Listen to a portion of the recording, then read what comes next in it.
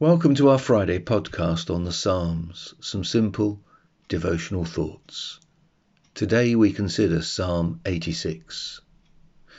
This Psalm of David has a familiar ring about it. It has a series of petitions to God for help, found in many of David's earlier Psalms. So, verse 1, Incline your ear, O Lord, and answer me. Verse 2, Preserve my life, save your servant. Verse 3, Be gracious to me, O Lord. Verse 4, Gladden the soul of your servant. Verse 6, Give ear, O Lord, to my prayer. Listen to my plea for grace. Verse 16, Turn to me and be gracious to me. Right at the beginning of this psalm, David recognizes his own inability to deal with the situation he finds himself in. That situation is described in verse 14. O God, insolent men have risen up against me. A band of ruthless men seeks my life, and they do not set you before them. David knows that he can't deal with it, but he knows where his true strength lies. For in verse 2, he describes himself as God's servant who trusts in God. So, save your servant who trusts in you. You are my God. David also recognizes that God's answers to the petitions, the prayers, is God showing unmerited favor, is God showing grace. God does not owe him anything. So in verse 3, Be gracious to me, O Lord, for to you do I cry all day long. And we find in this psalm that David petitions God, firstly, on the basis of God's character, verses 5 to 7. God is good, forgiving, abounding in steadfast love, a God who hears prayer, and a God who answers prayer.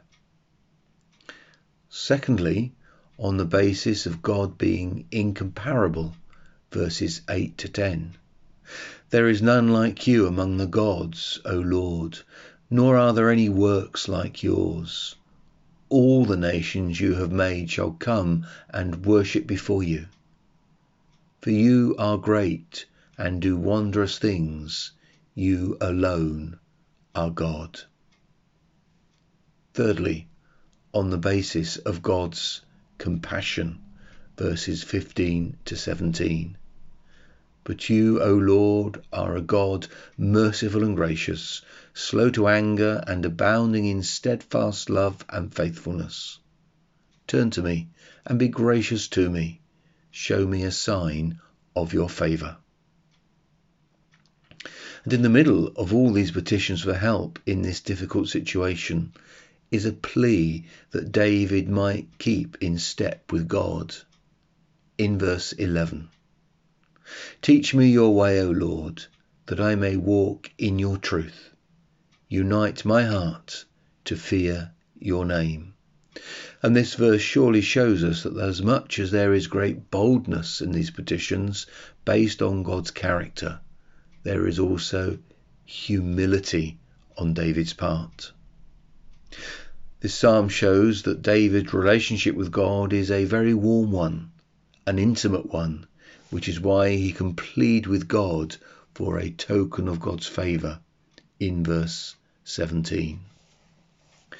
Two things stand out in this psalm: the character of God, gracious, good, forgiving, listening, unique, creating, and powerful, and our attitude in prayer before such a great God.